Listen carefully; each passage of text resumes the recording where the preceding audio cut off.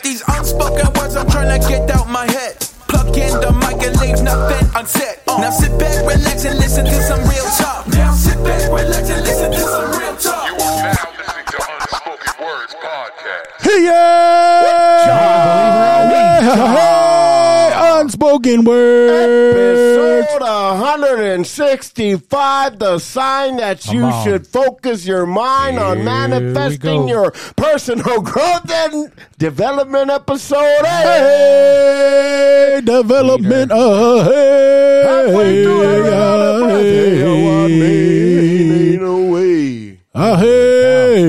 development. Hey, development. Oh. You guys are redlining that. That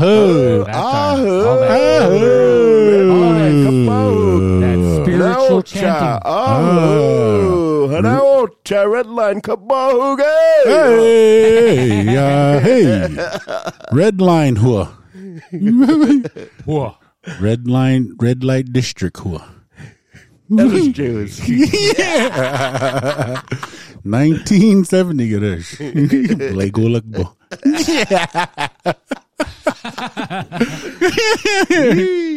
That's when I first met Randy. He's walking around there. All right, over here to my right, all the way from Babwa, I know he is your favorite Indian, your hole in one, your ace, JCB. Say shoda. Shoda le vato loco. And over here to my left, all the way from El Jesus, number 83 in the place to be, the Pod Gotti, Randy B. He ain't even trying to preach. Say soda. Mahalo.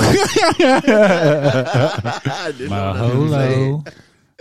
Aho, from the islands. Aho. Hey, and you know me, Mo Hugs Not Drugs, all the way from up the road in Arrow Creek. Hey.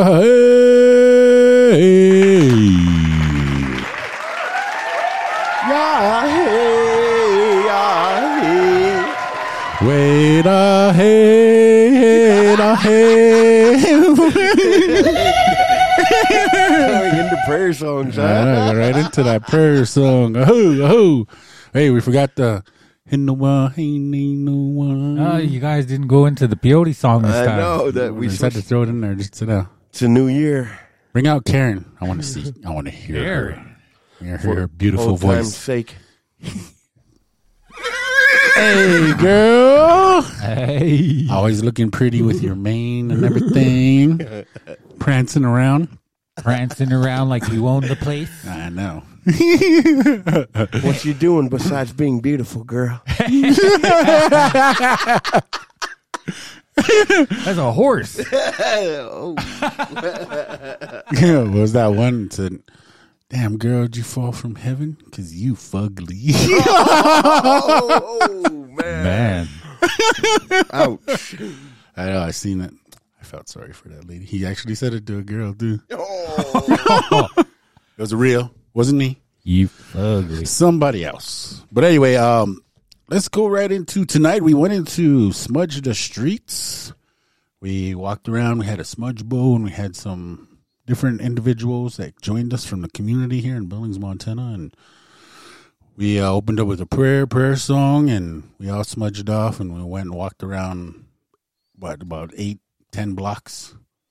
Didn't seem that long. No, it wasn't that long. But yeah, we just walked around downtown real quick. It was about a half hour or so, our walk, and just in prayer, we met some of our brothers and sisters that are living on the street, and we offered some smudge to them, and they gladly accepted, and we didn't see too many other people walking around. Still pretty early in the evening, and then we came back here to Billings First Church and smudged off, and Various other places. yeah. Just went through downtown Billings, Montana, and we closed off, and Randy serenaded us with "Oh Holy Night." Oh. Turn it into a prayer song, too. Holy night, huh, and the wine ain't no wine. Oh, holy night, Haley. Hey, What do you guys think about, just real quick, reaction or feedback from Smudge the Streets? It's our first time doing it in a year. Yeah, it's been a while. I'm just glad it wasn't cold, like super cold. Yeah. That was, and then when you said 8 blocks, I'm like, oh man, 8 blocks, but it didn't even seem that long. Yeah. I guess like the length of 8 blocks, not going. Well, I mean, still, Yeah. just the idea of saying 8 blocks, and I was like, oh man. Yeah, no. I think for me, man, it really, I miss it out there. Yeah. I really miss being out there. We ran into a couple people that I knew and felt good to get some handshakes, you know? Yeah, and just visit with them. Yeah. Just like I appreciate, I mean, for me, I'm glad we're able to do that and just kind of meet them where they're at, offer them some smudge and some prayers, and then like and just visit with them for a little bit. Yeah. Because like everybody else downtown is like avoiding them and trying to get away from them as quick as possible, but we go right up to them and like, hey, do you want a smudge? And they're like, yeah. We had a pretty good group too. Yeah. It was, I don't know, about 10 of us. Yeah, about 12 of us. 12? 10, Yeah. 12, something like that. Yeah, It was a pretty good crew around there. And I think, that was it feels good. Like, it just feels good to be out there, you know, in the community and really out there on, you know, because I feel like from my perspective, a lot of times we're offering hope to people that may have lost their hope or maybe just need that little bit of extra encouragement to get back up on their feet, because everybody that's out there does have it within them to rise above their circumstance. For sure. Mm-hmm. And it's easy, you know, like I say, it's easy to point the finger at them and point out the problem. Yeah. But what's harder is being a part of the solution or helping them find the solution for themselves. Yeah. And hey, if they want to be out there, man, so what? You're still valuable and You're still part of the mean community. something. Yeah. Yeah. And the whole thing, it's humbling too, you know? Mm-hmm. Absolutely. It's a humbling experience to go out there and, you know, to, like you already said, everybody just avoids them. Like we seen that one lady walk like all the way around that one dude, remember? Yeah. Over there on the corner. And I thought, you know, to walk up to them and say, hey, you want a smudge, and just, you know, be friendly. Yeah. We're not out there for a paycheck. We're out there because we want to be out there. Yes, sir. You know, at the end of the day. Mm-hmm. No, yeah, we're just offer to go out there and just offer up that little bit of hope. Yeah. And it reminds me of, you know, I was telling my mom when I used to walk to work. Yeah. I seen that dude in the doorway. Remember I was telling you guys about that? It Yeah. was like February, dude. It was like below zero. Yeah.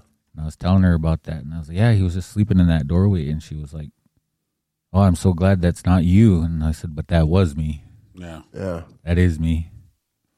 I think if my mom would have said that to me, I would put my first reaction like, what? Me?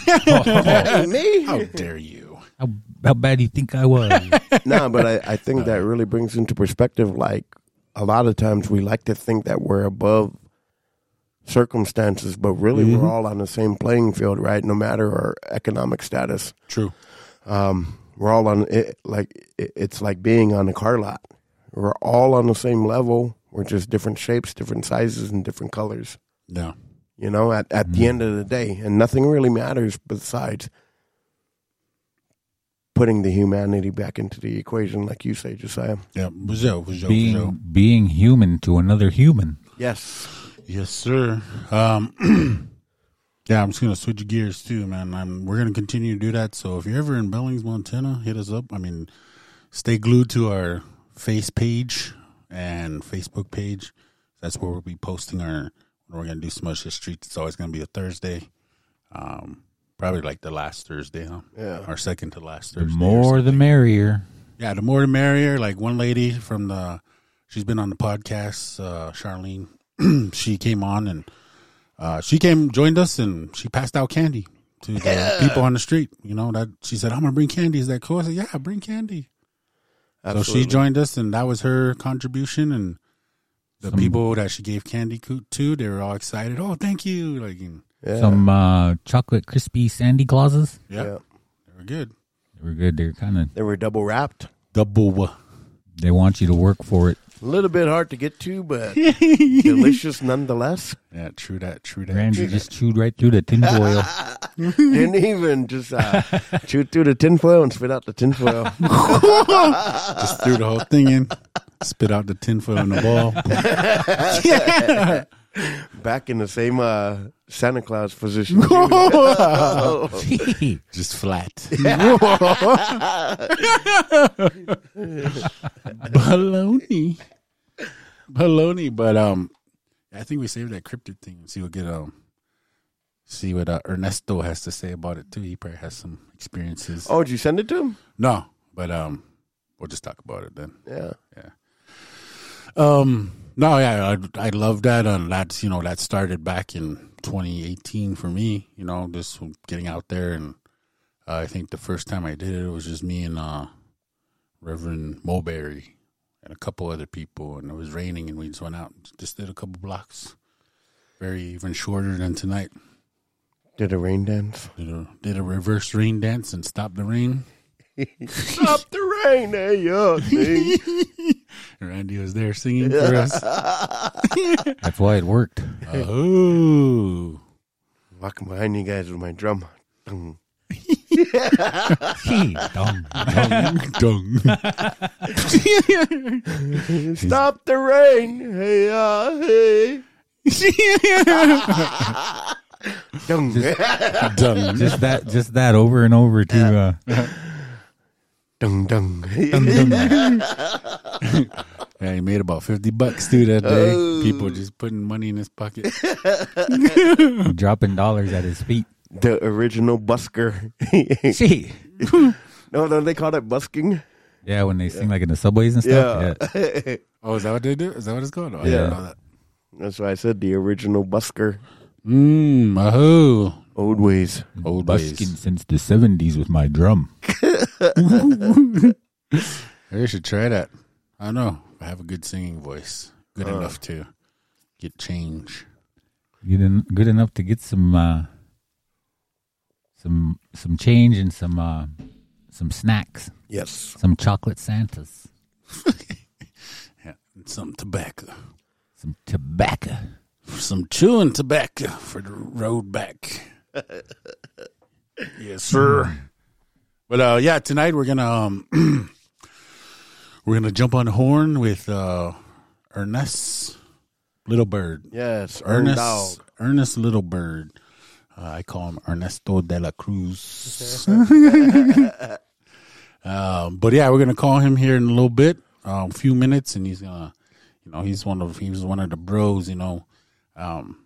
He's down there in Lame Deer, Montana, and he's willing to come on tonight and share his testimony, share his story. So that's what we're gonna do now. We'll give him a jingle. You guys feeling ready to go? Yes, sir. My blood's been pumping already since we got since we did Smudge the Streets.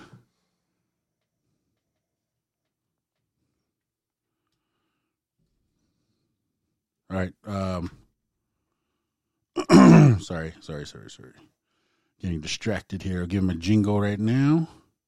You want to make sure the volume's up for the Bluetooth.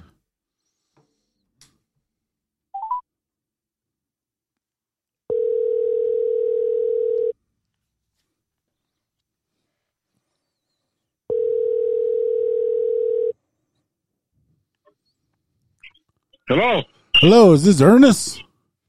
Yeah. Hey, you're the 10th caller tonight on Unspoken Words. How you feeling? I'm good, bro. I mean, Valenzuela is our dad's last name. You can't just cut it in half. Yes. I was telling our listeners we're going to call her Ernesto de la Cruz. Hey, we're all here right now. We're going to get into your story in a little bit, but how's your day going? You got your Christmas shopping done, or what's going on with that? Yeah, man. Not all the way done, but yeah, we got pretty much what we need done, anyways. Right on. But yeah, my day's been pretty chill. Just got off work earlier, just kind of lounging. Word. Where's home? Where's your hometown right now? Oh, I live in Lame Deer. Deer. Right on. And yeah. I know your boy's been playing. He's playing out there for Busby, right? Yeah. How many games they played so far? I think they played 2 at the Metro, and they played They played Lame Deer, La Brea, and we played Broadview, Lavina last night. Dang, so they already played like 5 games, huh? Yeah. They got it kind of rolling right now. Dang, that's pretty good. They got a game tomorrow, so. Oh, where are you guys headed tomorrow? I think it's a home game. We play Roberts. Oh, Robert Rockets, huh? Yeah, the Rockets. Dang, what is that, like a 3-4 hour drive? I think so. From I think it's just right out of Billings there. Yeah, it's going towards Red Lodge. Yeah, it's almost to Red Lodge, so it's about an hour from Billings, so about 2.5 hours, huh? Yeah, something like that. But yeah, they're coming to Lame Deer this time, or to Busby this time. So. Oh, okay. That's so that'll be their first home game. Who? In the Busby Dome. Yeah. Yeah. The cool. Eagles. Eagle Dome. Yeah, Busby Eagles. The Eagles' nest. Busby bounce, baby. Let's go. The Busby bounce. My brother, man, it feels good to hear you, man. Yeah, man. Shoot. Love you, bro. Yeah, I love you, man. Do you know JC? No, I don't, brother. What's up, yo? What's going on, dog? Oh, you know, everything's cooking. Yeah, yeah. Right on. Let me see. So you ready to go? You ready to jump right into your story? Yeah. Where do you want to start at? Well, we'll guide you through it. JC will ask you some questions, and Randy will follow up with some more, and then I'll follow up with some more. But right. Hey, if you get going, I mean, just like if you're feeling it and you just kind of have your story all ready to go, man, you can just get going. But JC will start out and ask you some questions, and then after you're done with your story, you're off the hot seat, and then you can ask us some questions or whatever, and we'll just have a short conversation afterwards. All right. All right, cool. We're gonna throw it over to your favorite Indian. Take it away. Hey. Can you hear me? I think you're better. Are you on mute? You better mute it and switch back over. This guy got a new toy and it's been messing up his voice right now, I think. Are you plugged back in or what's going on?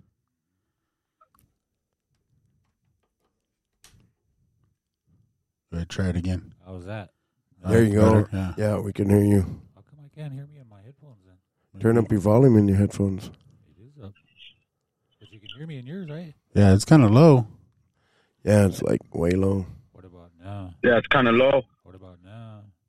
Still pretty low. Switch over to 4 once. Okay, hold on. All right, while he's doing that. Yeah, my boys, they've only played 3 games. Their third game's going to be tomorrow. Glendive's coming to town here in the Wood. Games start at 1 p.m. tomorrow.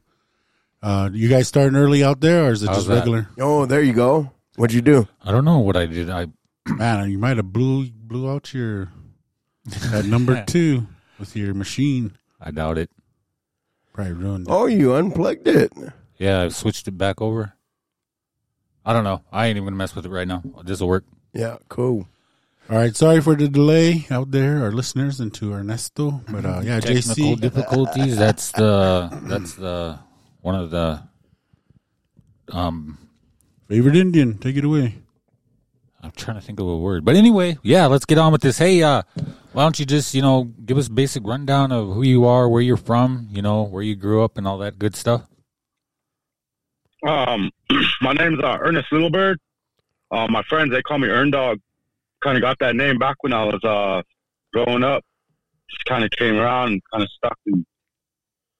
stuck with me all these years. But I grew up in Lodgegrass. And from there, I kind of moved on to Bozeman. I was in Bozeman while my grandpa was going to college. And then I got to go live with my mom for a couple years in Billings, and I went back to Bozeman.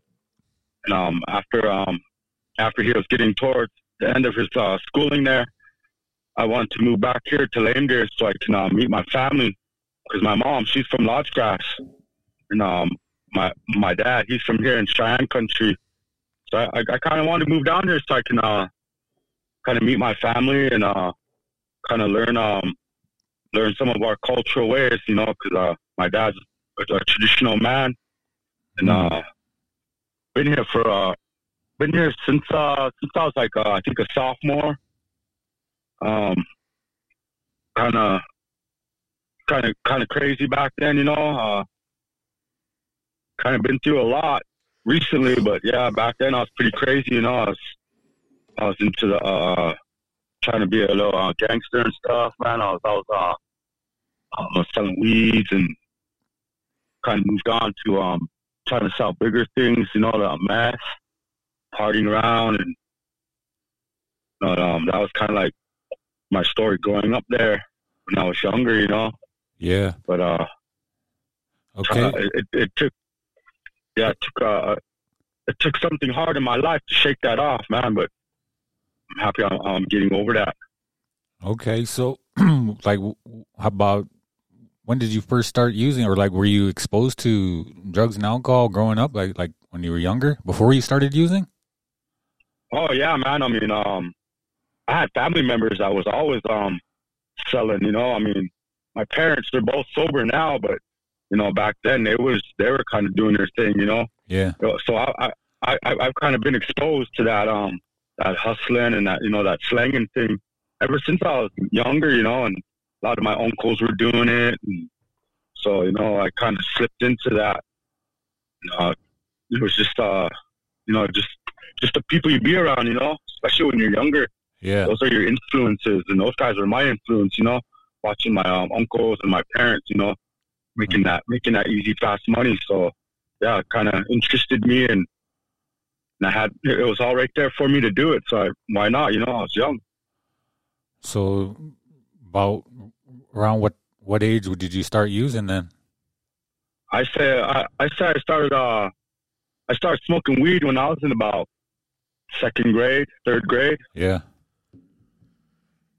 What about? I started out pretty young. Yeah. What about, like, you know, drinking and all that? Okay. Well, how about this then? What was your drug of choice, or did it matter? I'm a drug addict before, and I'm an alcoholic. So I like to smoke weed, and I like to do my drugs. Yeah. Then I'll go and drink, you know. So I'm a drug addict before I'm an alcoholic. But yeah, I enjoyed doing both of it back then. It was soothing to my soul at the time. Yeah, I can understand that. So you know, starting out early and all that, and then, like, when did you I guess realize you hit your peak, or when it became a problem, or is that something that you just always kind of knew? Or I never even I don't even know, bro. I was just so into it, you know. I was just into just getting my big old guaps of weed and everything, and I never even, honestly, I never thought I had a problem. Yeah. No, I just, it was just a normal thing, you know. Growing up, watching all my my relatives and my homeboys just doing it, you know, and me being jumping into it and just being a little bit above them, you know. Just picking up my game, and I was just up a little bit, just a little bit more, you know, and so I never thought I had a problem. I kind of honestly thought in my head, I kind of had it under wraps, you know. Yeah. You know, I can go get my pound of weed, and I can go get my couple ounces of dope, and just keep slanging. I always thought I had it under wrap, you know, and then my son, man, he's the one that basically my son I lost, you know, in 2020. He's the one that basically put me in check, you know. Mm-hmm. Yeah, he in 2018, I was falling into it bad, you know. I was starting to use more. I was starting to smoke weed more, and had more of the products, both products. So, yeah, my son, he just told me one day, he said, "Man, Dad, look at you. You're ruining our family." You know, and I kind of got upset, and I hit him, and, you know, it kind of started trickling down from there, and I ended up going to jail. I sat in jail for like about 6 months. You know, I missed Halloween, and I missed Thanksgiving, and I got out of jail in 2018, around Christmas, around this time, you know, and I was sitting at home and trying to stay sober, you know, because jail sobers you up when you're in there that long. Yeah. So I was trying to stay sober, man, and I just when I was in jail, man, I just kept thinking about what my son told me, man. Dad, you're ruining our family, you know. And so I told my son, you know, I wanted to change my life. I wanted to go to treatment. So on New Year's Eve, 2018, I did it. I had my wife. I told my wife, I said, hey, I told her, if you don't take me to treatment tomorrow, then I'm gonna walk out that door and I'm gonna start in again, you know. And so my wife, I packed my clothes up and I just kind of, I was fighting the urge all night, you know, because it was like New Year's Eve. So I was fighting the urge all night and kind of listened to this song, Change is Gonna Come, you know, by Sam Cooke. I just heard that song, kind of touched my heart, man, and I just toughed it out. Next morning, my lady, man, we just packed up the ride and we went to Riverton, Set Free Riverton, and I went over there and started trying to make that transition to changing my life. No, man, that's man, that's awesome, bro. I know, like, me and you got a lot of history together, and you know, like, even back then, like, going through everything that you were going through, it always did seem like from the outside looking in that you had everything together. You had the house, you had the family, you know, doing your thing on the side, like. But I'm really, first off, man, I want to let you know that I'm proud of you, man, and you know, like, that respect goes a long way that I have for yourself and your family, your mom and dad. So I really appreciate you being on our show, bro. And sharing a little bit, bro. Yeah, you know, sharing a little bit of your story. But I think, like, man, just, you know, just being kind of like after understanding, like, your brief history of, like, coming up, you know, you got that gangster mentality. All you want to do is make money, provide opportunities for your family members, you know, things like that. When did you start, like, after your son did that, like, what was your thought process? Because, like, what, and not to, like, man, you what was the mindset back then? Like, you knew that you had a problem, but what made you decide to stay the course, you know, before things got too hectic in your life? You know what I mean? Like, in 2019, like, going out to treatment, like, what was your thought process back then? What were you thinking? Man, when I was sitting in jail for that time, they sent me to Browning, and I was kind of like, I was kind of doing going through my withdrawals, you know. Yeah. I was going through my withdrawals in jail, and kind of hard timing it because you know, that kept sticking in my head. My oldest son saying that to me, and I felt bad because I hit him after that, and I was just sitting there, and I was chilling with one of my cellies. His name was Daniel Finn, and he was his parents are preachers, you know. They're into the word, and I told him, kind of spilled my story to him like that, you know, and he gave me a Bible, a recovery Bible, and I just man, bro, and I never really read the Bible before in my whole life, bro. I never. I mean, I love Bob Marley. Yeah. I was into that Rasta thing, and you know, I got Bob Marley tattoo. I mean, I love Bob Marley, but I never really read the Bible, you know. Yeah. And in that Bob Marley music, he always talks about the Bible and stuff like that. And so I never took the time to open up the Bible. So when I was in jail, man, I opened up that Bible, and it was Psalms 1, man, and I just kind of read that and talked about turning from my wicked ways, and it kind of touched me in the heart, man. And I think going through my withdrawals and everything, I think I was just kind of battling with that, you know, that evilness, battling with the good word, and just kind of bashing it out. And it just took its course, man, and it just set in my heart. And I was like, man, I got to turn from what I'm doing, because what I'm doing is wicked, and my son is right, you know. And so, yeah, I called him from when I was in jail, talking to my wife, and I told her, I said, man, I know my son's mad at me and he don't want to talk to me. I said, but give him the phone. So she gave him the phone, and I told him, I said, man, son, I love you with my heart, man, and I'm sorry about everything. And I told him, I'm going to turn my life around, man, and I'm going to do this, you know. And he didn't even say anything to me on the phone at the time, man. And, you know, that's the kind of memory I've got of that, you know, because he's not here right now. Yeah. But I told him like that, you know. And so when I got out, I could feel he was mad at me, you know. I mean, the way I was, I don't blame him. The way I was acting, and I don't blame him for being mad at me, you know. And so, yeah, I just told myself I gotta do this for my family, you know. And I love God. I love my kids, you know. And my other one, my other boys are a couple years younger, and I could see that. I could see in their face they're kind of worried about me, you know. Yeah. And I was worried about myself too, because I just wanted to. I just wanted to fold, man. I just wanted to, because it was New Year's Eve. You know, I spent all that. I spent like 6 months in jail. And I was like, man, you know what? I'm gonna go out that door right now, and I'm gonna start doing my thing again, you know, because But then I was all like, man, you know what? I can't, because I already told my son I'm gonna change my life, and that just kept sticking in my head, and I got turned from my wicked ways, because I was that wicked man, you know.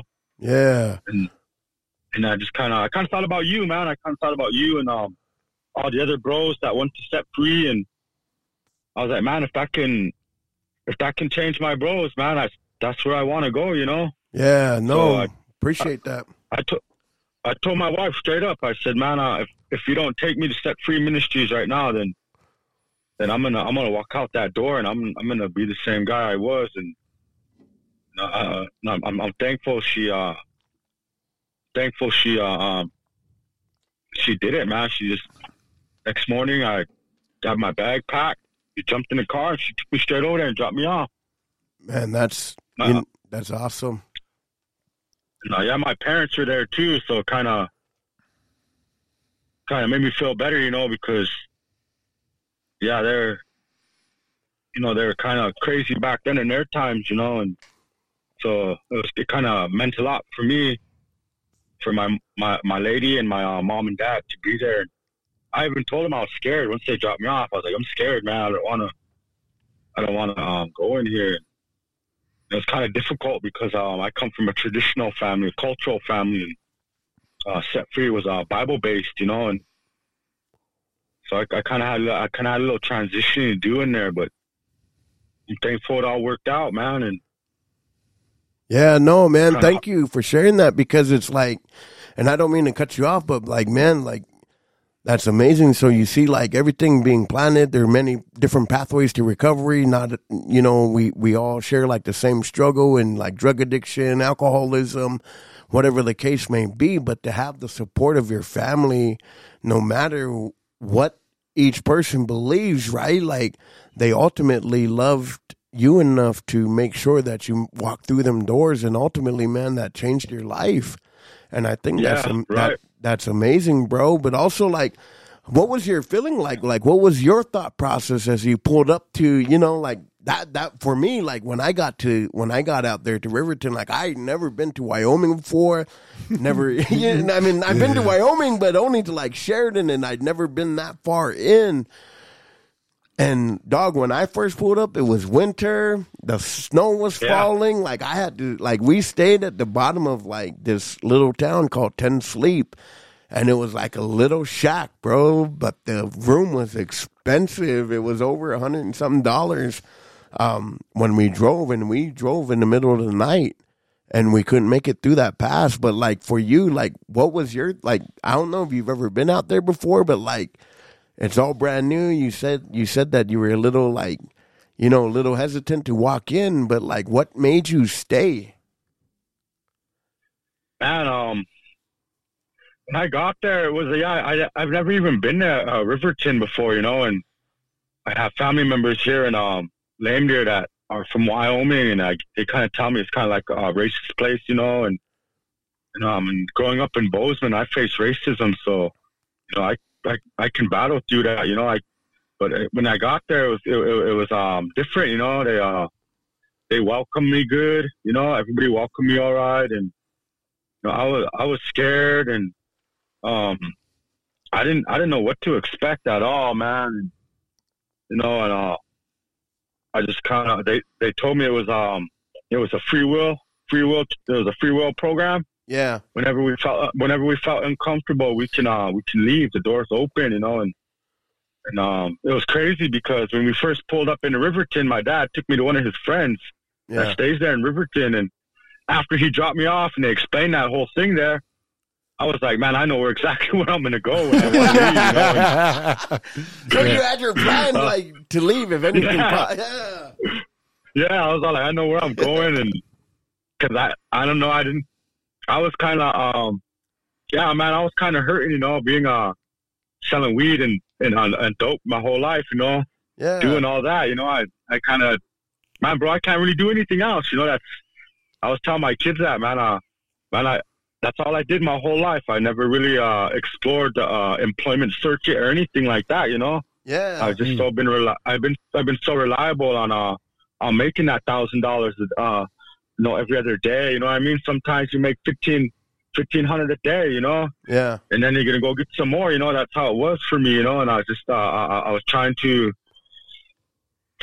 trying to get away from that. So yeah, it was all weird to me, bro. And I kind of got there, and a couple days into the program there, I kind of wasn't really feeling it because I didn't know how to read the Bible, man. Yeah. I didn't know nothing about the Bible, man, and I didn't know about the Old Testament or the New Testament, and I didn't know about the other chapters in the Bible, the books like the Book of James, and we had to read the Old Testament first, the New Testament. You know what I mean? I didn't know any of that, so like I didn't know how to do the scriptures, and so it was all new to me. So it was pretty frustrating, and then they didn't want us to burn cedar or anything like that there. They wanted us to focus on his word, and so I was coming from a traditional family. I was kind of offended by that. And I tried to leave. I tried to leave one time, and I packed my stuff up. And I cleaned out my drawer, and I had a couple of brothers come in there and talk to me, man, and they said they could feel something from the stories I shared. Yeah. And they said, man, we can feel your passion and your love. And they said they could feel something from what I share in the groups.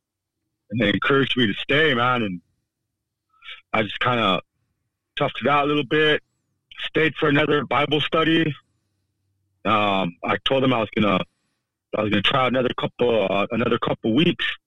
Told them, but I'm gonna leave, And that next morning we did our Proverbs, because we do our Proverbs every morning, and man, we read a proverb, man, and I kind of expounded on it at the table. And one of the brothers told me that he said, man, Ernest, he said that we can feel it in you, man. You got something strong inside you. He said you need to go out to the back and give your life to the Lord, man. Repent of all your sins. And I was all like, kind of got frustrated with it, And I was like, I felt like I had no sins to repent, Yeah. And so after that discussion went down, we got to eat breakfast, and I went to the back to go smoke a cigarette, and I was kind of mad a little bit, and because it was early in the morning, bro. It was like 7 o'clock. You know what I mean? So they get drove at 5:30, 6. Yeah, man. I didn't get to enjoy my coffee, man. These guys all kind of like it felt like they was pounding on me, man. Yeah. Dog, you need to let it out. You need to repent. And they're like, man, you're a strong kid, this and that, And so anyway, after that group, I just went to the back, smoked a cigarette, drink my coffee up, and I don't know what happened, man. I just closed my eyes and I said a prayer, man. I was like, man, Lord, I want to do better for my family. And I just started crying. And they let me go on top of that hill. And I just started crying, and I was like, man, you know what? I should repent my sins. And so I was like, Lord, forgive me for committing adultery. Forgive me for sleeping with the women. Forgive me for selling drugs. Man, forgive me for all the violence and the fighting. And man, I just kept going and going. And every time I'd stop crying, something else would pop up, man. And I forgive me for this. And man, it went on for like 3 hours, man. And they let me sit back there and just bawl my eyes out. And come on. When I came back in the building, I jumped on my bunk because Pastor Richard said I could go ahead and lay down. I didn't have to do the Bible study. So I jumped on my bunk, man, and I slept like a baby, bro. Come on, bro. Then when I woke up, man, it felt like it felt like everything was just lifted off of my chest, man. I didn't have to worry about all that stuff that I thought I didn't have to worry about. You know what I mean? Like all that wickedness I knew I was holding in. You know? Yeah. No, I didn't realize I was holding in so much bad things. You know? Yeah. No, like all the fighting and beating people up, and all the selling drugs and infecting my communities. You know what I mean? And yeah. So yeah, that was kind of like the changing point right there. And so almost like a cleansing process. Yeah, man, and I just kind of like I toughed it out right after that, bro. And then it was crazy because the Bible hit me different, man. I started understanding the scriptures, and I knew how to follow the word. You know, I was all like, and then the pastor told me, he said, short time I've been there, most people learn that in 3 years, you know, and I was kind of like, dang, you know, and I don't know, it was pretty weird, bro, and I was kind of thankful for that, and just kind of give my life to the Lord after that, you know. Just man, thank you for sharing that, because I got a lot of love and respect for Pastor Richard. Yeah, man, that guy was a cool guy, man. I mean, I didn't know he was talking one time, and I didn't know he was kind of did the kind of stuff I did, you know, talking about drugs and selling, you know, and he was come from that kind of a background up in California and stuff. So I think that's what kind of made us hit it off, because you can go talk to some pastor, you know, and he'll try to share a story, and you can be like, that kind of don't match the lifestyle because I've been through it, you know what I mean? But yeah, come on. This pastor right here, he was talking about the drugs and smoking the loker and things like that, you know, and I was like, wow, dude, I never heard a white pastor talk like that before, you know, and kind of tripped me out. And then we just kind of went on a level, man, and I never had no problems with him or anything, man. But everything he read at his Bible studies, it felt like it was coming straight to me, man. And it was an experience though, man. I'm thankful for it and all that, you know, and think about it from time to time just to keep myself going. Yeah. Yeah, no, man. Thank you for sharing that stuff. And I'll pass it over here to Josiah real quick. Mo hugs, not drugs. Yeah. That's his name. Get it right. That's a street name, man. That's my name on this. That's my name on the red road. Yeah. Yep. Hey, no, Ernest, man. Thank you for sharing what you have so far, man. It's powerful, and I appreciate it. And yeah, so from that point, you know, you got that deliverance. And you got that kind of renewal, and your eyes are open. Talk about like from there, and then how long did you stay at Set Free, and then what was it like coming back home, and then what did you do? Walk us through that. I was at Set Free for I was supposed to be there for 60 days, but I stayed there for like 80 something days. Mm-hmm. Stayed there for a couple weeks longer. I came back home because one of my relatives died, Holly Pennyhawk. She passed away, and that was that time, huh? Yeah, it kind of shook me up a little bit. So I came back home for the funeral, and everybody figured I wasn't even gonna come back. But I don't know, man. The Lord got a hold of me, so I came back after the funeral, man, and stayed a little bit longer, mm-hmm. and we did a blessing out thing, you know, and I told the pastor and everybody at the Set Free over there, because they didn't want me to go. They wanted me to stay longer. They said that I need to be there a little bit longer, and yeah, no, so I like, man, I think about it, I should have stayed there a little bit longer, and but I didn't. I told everybody that if I have any trouble in my life, I know I can rely on that book, you know. Yep. So. Because I never knew how to use it, and so that was the main thing in my speech, and that was the main thing that I always think about, you know. So when I got home and I got my job back at the depot, and you know, I felt like I was pushing because my family at home didn't know nothing about the word or anything. Yeah. You know, we're all traditionalists, you know, and mm-hmm. here in Cheyenne country, there's not too many people that that push the word, you know. Mm-hmm. You know, they talk bad about the Lord and things like that, you know. And it's crazy because when I got back, man, I had a crazy experience. Started working here at the depot and kind of trying to do table time with my family and trying to continue reading my Proverbs every morning and sharing it with my kids. And they were kind of confused because they were just like me, man. They didn't know that Bible. It kind of sounded weird to them, I guess, you know. Yeah. So I was just trying to infect my family like that, and you know, your first ministry should be your ministry at home, you know, your home. Mm-hmm. So that's what I was trying to do with my kids, you know, and I'd be trying to bust my Proverbs out, and I'd be sharing the book of James with them. That's my favorite book. So I'd be sharing the book of James with them, and COVID hits. COVID hits, and they had you know, the whole COVID thing was going on. State got shut down.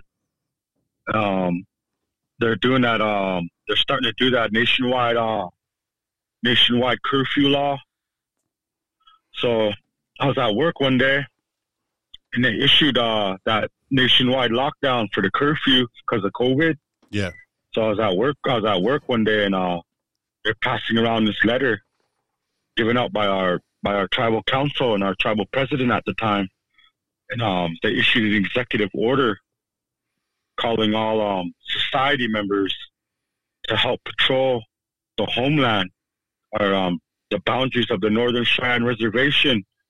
And we were supposed to help with the curfew, because the curfew was implemented. It was supposed to be at 6, but they're adjusted it all the time, you know, and they didn't want no one out. Only like essential workers can be out, things like that, you know. Yeah. I don't know if it was like that in Billings, but around here it was supposed to be like that. And so one of my coworkers showed me that paper, and they're like, "Hey, Ern dog," you're like, "You're a warrior. You're a warrior, man. Go check this out." And I read it, and it said, calling all society members to patrol the homeland of the Northern Cheyenne Reservation. And I turned around and I told my coworkers, I said, "Hey, man, I'm an Elkhorn Scraper Society member. I said, so are my kids. So we're going to go down here." So we went down to the camp, and that's when I feel like the Lord put me through the biggest test of my whole life, you know, because Yeah. I was telling those people at the camp, I was like, this is history, because not ever again are they gonna ask our people to Cheyenne warriors to patrol the homeland, to take care of our people, you know. And I was like, I'm kind of proud of this moment, you know. That was a proud Cheyenne in me. So yeah, man, we were out here, and man, there was people just partying around. A lot of the council members' kids were the ones that were drinking out here past curfew. Teenagers, young girls, and there was domestic abuse calls like all over. Like, man, they'd call the PD, the BIA, and they wouldn't show up for like 2 hours. So they ended up coming to our camp saying they needed our help. So we would go and assist these calls, you know. Yeah. So we were basically like the police, man. And we'd go to these houses, and man, there was like guys beating up their wives, kids crying. We went to calls where there was drunk grandkids and nephews being mean, fighting with their grandmas and things like that, you know. Yeah. I remember these 2 calls we went to. Those old elderly women, they were bedridden. And they were crying, you know. And so, man, we experienced that, me and my sons, and we ended up kind of having it out with the BIA, because they would come over saying that we were starting trouble, and we were telling them that they weren't holding up to their lawful duties. Yeah. You know, according to the executive order issued by the chairwoman at the time. Yeah. said that the BIA was supposed to assist us, in these calls. And, we kept telling them, all these people we pull over for curfew, you're not even citing them. You're not taking the guys that are DUI, you're not taking them to jail. They're just, there's people just, we pulled over this one car because he was fighting with his girlfriend. His girlfriend gets out, and that guy runs her over. Oh. And he was drunk. Man. This happened right in front of the tribal building over here in Langdale, Northern Cheyenne. The tribal security was just parked there watching it, man. And someone ends up calling our society camp, so we all blazed over there, and we called the BIA. Man, they never showed up that whole time. We sat there for about an hour and a half. That girl's sitting there screaming her head off. So we picked that girl up and put her in back of one of the trucks, and we take her to the ER. Yeah. And she gets her leg broke. We're trying to hold that guy that ran over the girl. We took his car away from him. We're waiting for the cops to get there, and they never even showed up, bro. Dang. So we kind of didn't know what to do with the guy. He should be in jail for that. And so we just kind of took him home and told him he had to come get his car when he was sober. Those are the kind of things we went through, man. And at one point, the chairwoman comes up to me. She catches me at Depot, and she's all like, how come you're picking on our kids? And I told her, I said, your kids are out here drinking past curfew. I told her, you're the one that issued this executive order, Yeah. And I told her, I told the chairwoman at the time, I said, when I was in jail and I was in treatment, all I heard about was MMIW and you all over the news. And I said, as far as I'm concerned, this society camp is the cure for MMIW. Mm-hmm. And I told her, I said, we'd be picking up your granddaughters all the time, drunk, 3 o'clock, 4 o'clock in the morning. And I was like, I don't know why you're giving us a hard time, and she's trying to fight with me. And and she ends up coming over to the camp, trying to raise Cain with us, and someone records it, puts it all over Facebook, and kind of funny because I had to stand my ground, and I had to tell her that. Because she was all like, you got all these little kids here. I told her, I said, these kids are part of the society camp. I said, you're trying to do something good for our community. And I told her grandkids, I was like, you guys, that's your grandma. You guys should lead by example, instead of running around out here. And kind of went bad from there because they tried to shut our camp down and things like that. And I was I kind of didn't know how to feel at the time. I felt betrayed by our leaders, because that camp, man, we took a lot of people off of the streets that were homeless, that were alcoholics. They joined our camp and they sobered up. And we used to have a fire pit and sit around there and have like a talking circle. Yeah. And we used to pray every night. We used to burn cedar and pray every night, and I had tribal members, council members, and these like headsmen. They call themselves chiefs or whatever, They'd come over and burn cedar, and they'd tell me, say, hey, Ernest, I think you're doing a real good job with these kids out here, and good to see you out here with your kids, your sons, they'd burn cedar and say all these good words, but then at the same time, they would go to their tribal building over there trying to shut us down, and I kind of felt mad and offended by them because we were doing a good thing at the time, and the BIA wasn't even supporting us. They were pretty much doing whatever the council told them, and it was pretty tough. And from there, it kind of went on to these young girls that were out drinking all the time. They kind of smashed into our truck. My son was recording it, Kaimani, and the cops were trying to throw me in jail, and they didn't even take those girls to jail that ran into our truck that were drinking, Dang. And then Man, it was a crazy time, bro, man. We was busting, my son Kaimani was busting parties out in the back roads. And, I think, that's where his little trouble started from how I feel, because not too long after all this, this is going into June. This is going into June like that. And, during that whole time we had, there was no violence here on the res. In Lame Deer, there was no girls missing. There was no deaths. There was nothing like that. We're starting to get a stronghold on getting our community together, and I was told those guys at our camp, said it's going to take strong warriors to come out here and do what we're doing, That's what warriors do, is we protect our people, and I always mentioned to them about the Mighty Men. I was talked about the Mighty Men with a good book, Benaniah and all them, And I was like, we're similar to that, because we're fighting for our people. And then we were starting to get a stronghold. Elders and people in the community would bring us food. They bring us food to our camp and feed us. And any time any kind of situation went down, they'd give us a call, and we'd go and break up the fight or whatever was going on, Yeah.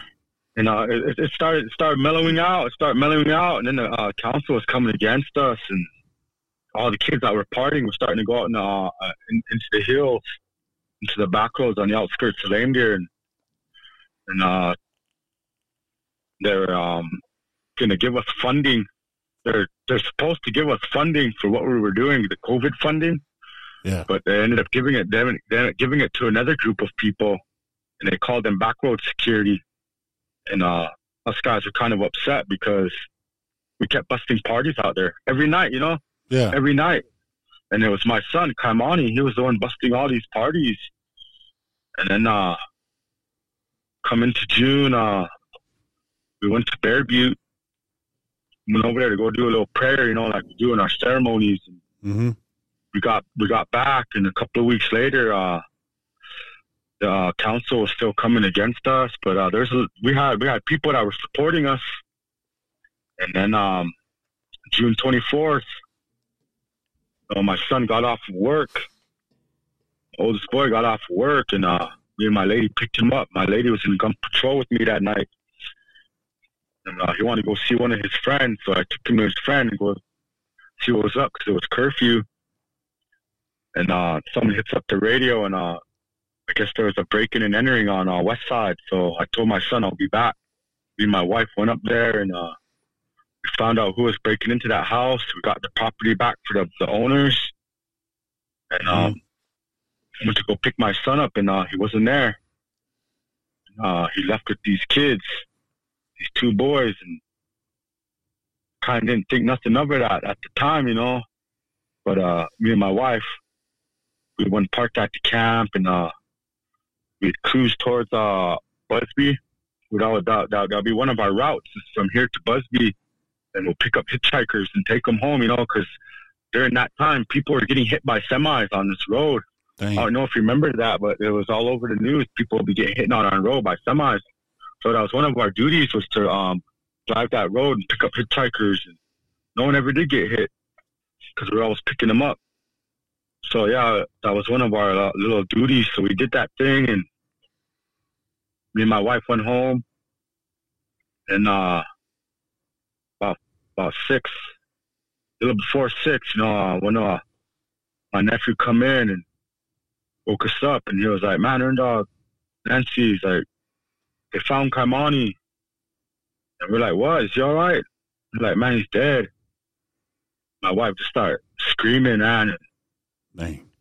And I didn't know what to think, man. And I just put my head down. I was like, "What? No." I was like, we dropped him off." I was like, kind of a little bit of hysteria going on in our house, man. All my younger kids are freaking out. My second oldest, he was freaking out. And I got my family together, and we all held hands in the living room, and I told my family, I told my wife and my kids, and people are starting to come to my door. I just got my family. We all held hands, and I told my family, I said, man, our lives are gonna change forever right now. And I said, we got to say a prayer. So kind of held hands and we prayed, and me and my wife went up to Crazy Heads and seen the cops there. They didn't have it flagged off or anything on there, just all there. Mm. We pulled up, and my son was laying there. And dang. They're telling us that he hung himself. And at the time, I was kind of angry. I was just in shock, and I was kind of mad. And so we went up there, and my wife went and checked out my son, and there was a tow rope around him. I kind of freaked out on the cops, Yeah. Blamed it on them. Blamed on them for not helping us and things like that. And after looking at my son's body, he was all bruised up, bro. From the waist on up, he was all bruised up, like they beat him up. He had fingerprints around his neck, and they put a rope over it. At the time, I didn't really put it all together. I was all freaking out, and I remember telling my wife that the Lord will take something that you love so much just to see where your heart's at. And when I got there, I looked at my son, man. I love that. I loved him, man. I changed my life for that boy that was laying there, man. And I didn't know what to do, man. And one of my society brothers grabbed me and took me away from there because I was pretty hysterical. And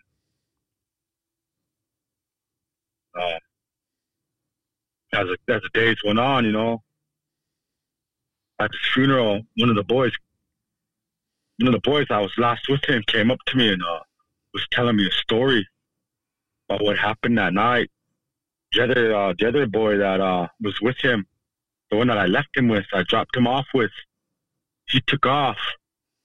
I never seen him that whole time, but this boy comes and tells me his story, and I didn't know how to take it.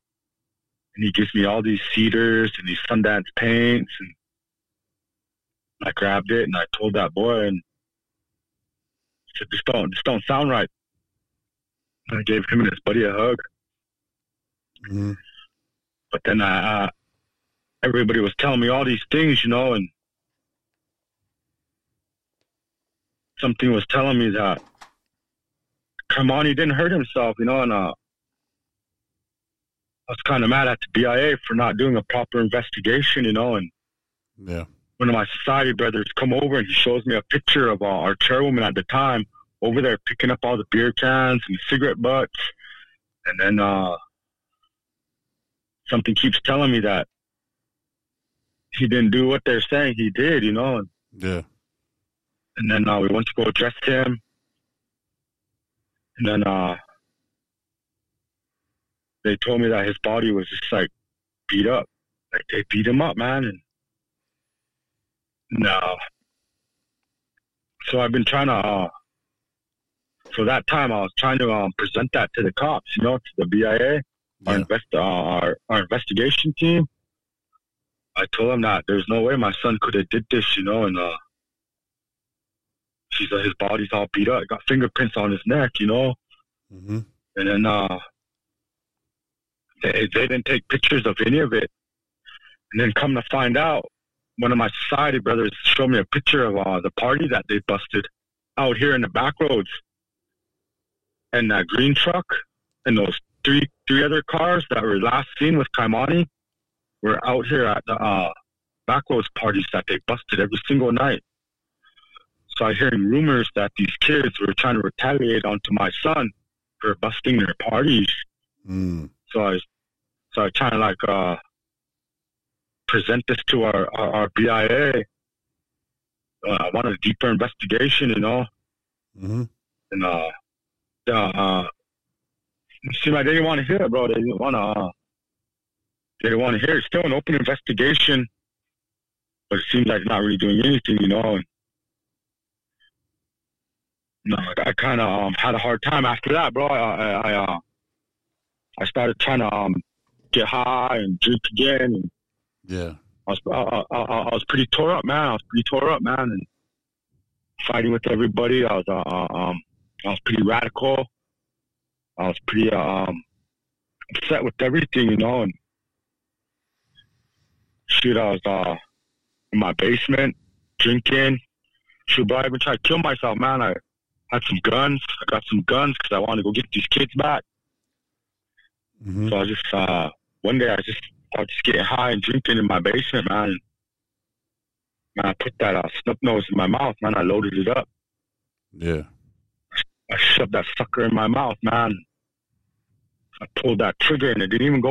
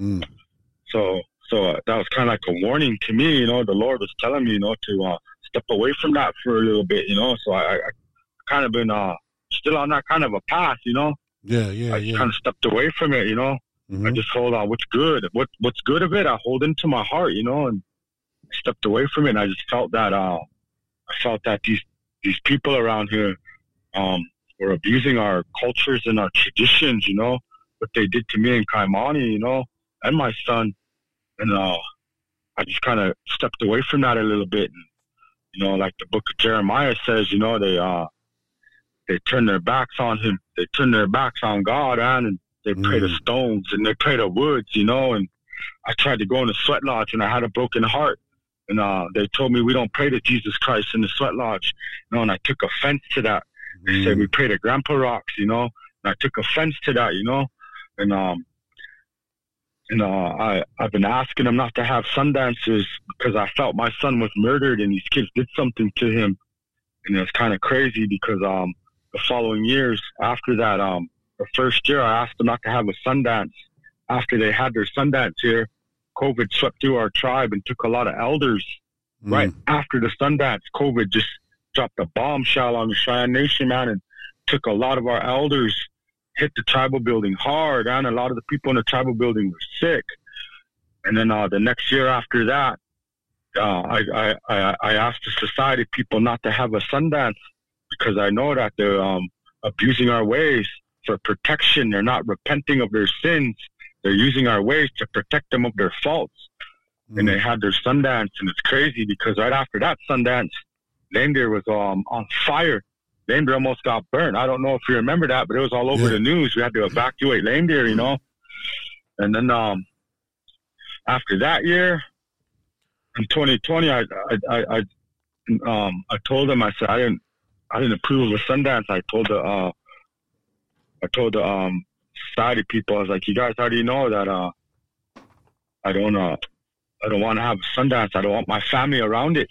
You know, because in our culture, in our traditional ways, you know, if you abuse these cedars and these paints and these tobaccos, it might not hurt you. It'll hurt the loved ones around you. You know, there's a lot of us that were being hurt at the time. You know, and so I asked them not to have that Sundance, and it's kind of messed up because they didn't want to hear what I was saying. You know, so they had that Sundance, and shoot that Sundance, that center pole fell. The center pole fell, and I guess they stood it back up. And it fell again. Someone come and tells me that pole fell, and they're like, man, Ern Dog, it's kind of trippy because those boys that were with Kaimani, they were out there at that Sundance, you know, trying to get some kind of what I think, you know. And I told them, I said, you know, I just think that, you know, Mahiro, you know, Abaditia, you know, had a son. His name was Jesus Christ, you know, and I don't think they're teaching his teachings over there. They're not repenting of their sins, you know, as a lot of wicked people are doing our things, you know. That's just that's just kind of what I believe. And, you know, I was telling him, I said, that chairwoman at the time who issued that executive order, I said, she used our ceremonies in the wrong way, you know. So you're not supposed to pay with red paint. I said, all these guys are making a mockery of our red paint and putting it on their face, you know. I said, we don't do that as Cheyenne people. We don't pay with those red paints, you know. I was told that in Crow Country, we don't pay with these paints, you know. They got it all over their face.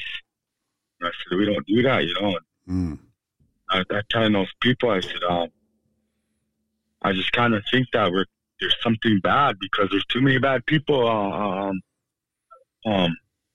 playing with our ways.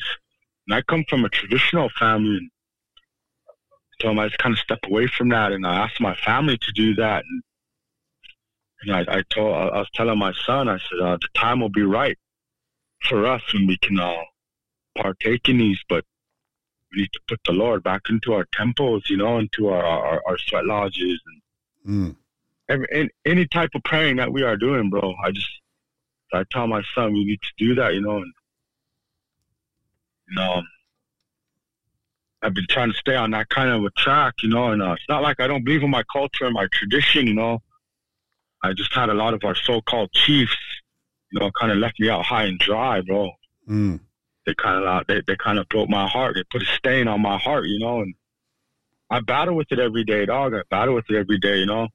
I see that chairwoman. I see these so-called chiefs out here, you know. Our community's kind of been in shambles, you know. We've been through like 3 chairwomen, chairmen. We've been we had shootings in broad daylight. The house has been burning down like crazy, you know. And it's been pretty crazy lately down here, but I just been basically to myself and just focusing on my kids and staying in my prayer and try not to be fooled, you know. Yeah. Cause I go through it every day, you know. Cause coming back from set free and coming back home, you know, it's coming back into this world, you know. It's real, man. You know, the struggle out here is real, man. The addiction, you know. I'm all about right now. I'm all about trying to help the kids. You know, trying to help especially my family. I start with my family, and then I try to help the kids that come around to our family. You know, because if we're not doing it for our kids, you know, our kids are our future. I'm always trying to. People don't ask too much advice. I think people are like, think I'm hateful and things like that, you know. But I just try to keep it real as I can, man. But it's our kids, bro. It's our kids. We got to start with our kids, man. And we got to be a positive influences for our kids. We got to do the right things for our kids. And if we want to save our cultures and our traditions, we got to start with our younger generation, you know.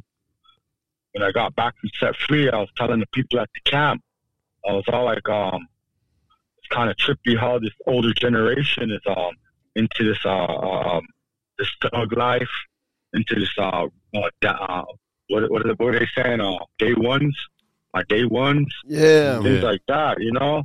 And I was all like, man, bro. I said, your day ones, they ain't your day ones, man. I was like, your day one should be your kids and your family, you know. And I was talking about ride or die, you know. I was like, bro, it's not ride or die, bro. It's we gotta live and grow, you know. Why we want to die, man? We gotta live and grow. And you know, we always talk about these guys when I got out set free. These guys in our community that just get out of prison, you know. They run that native pride thing, and they talk about all these Indian ways and Indian warrior things. You know, these guys that get out of prison, you know. I mean, because I you know, I was in the society camp. We ran into a lot of those guys. I'm a dog soldier. I'm an Indian warrior.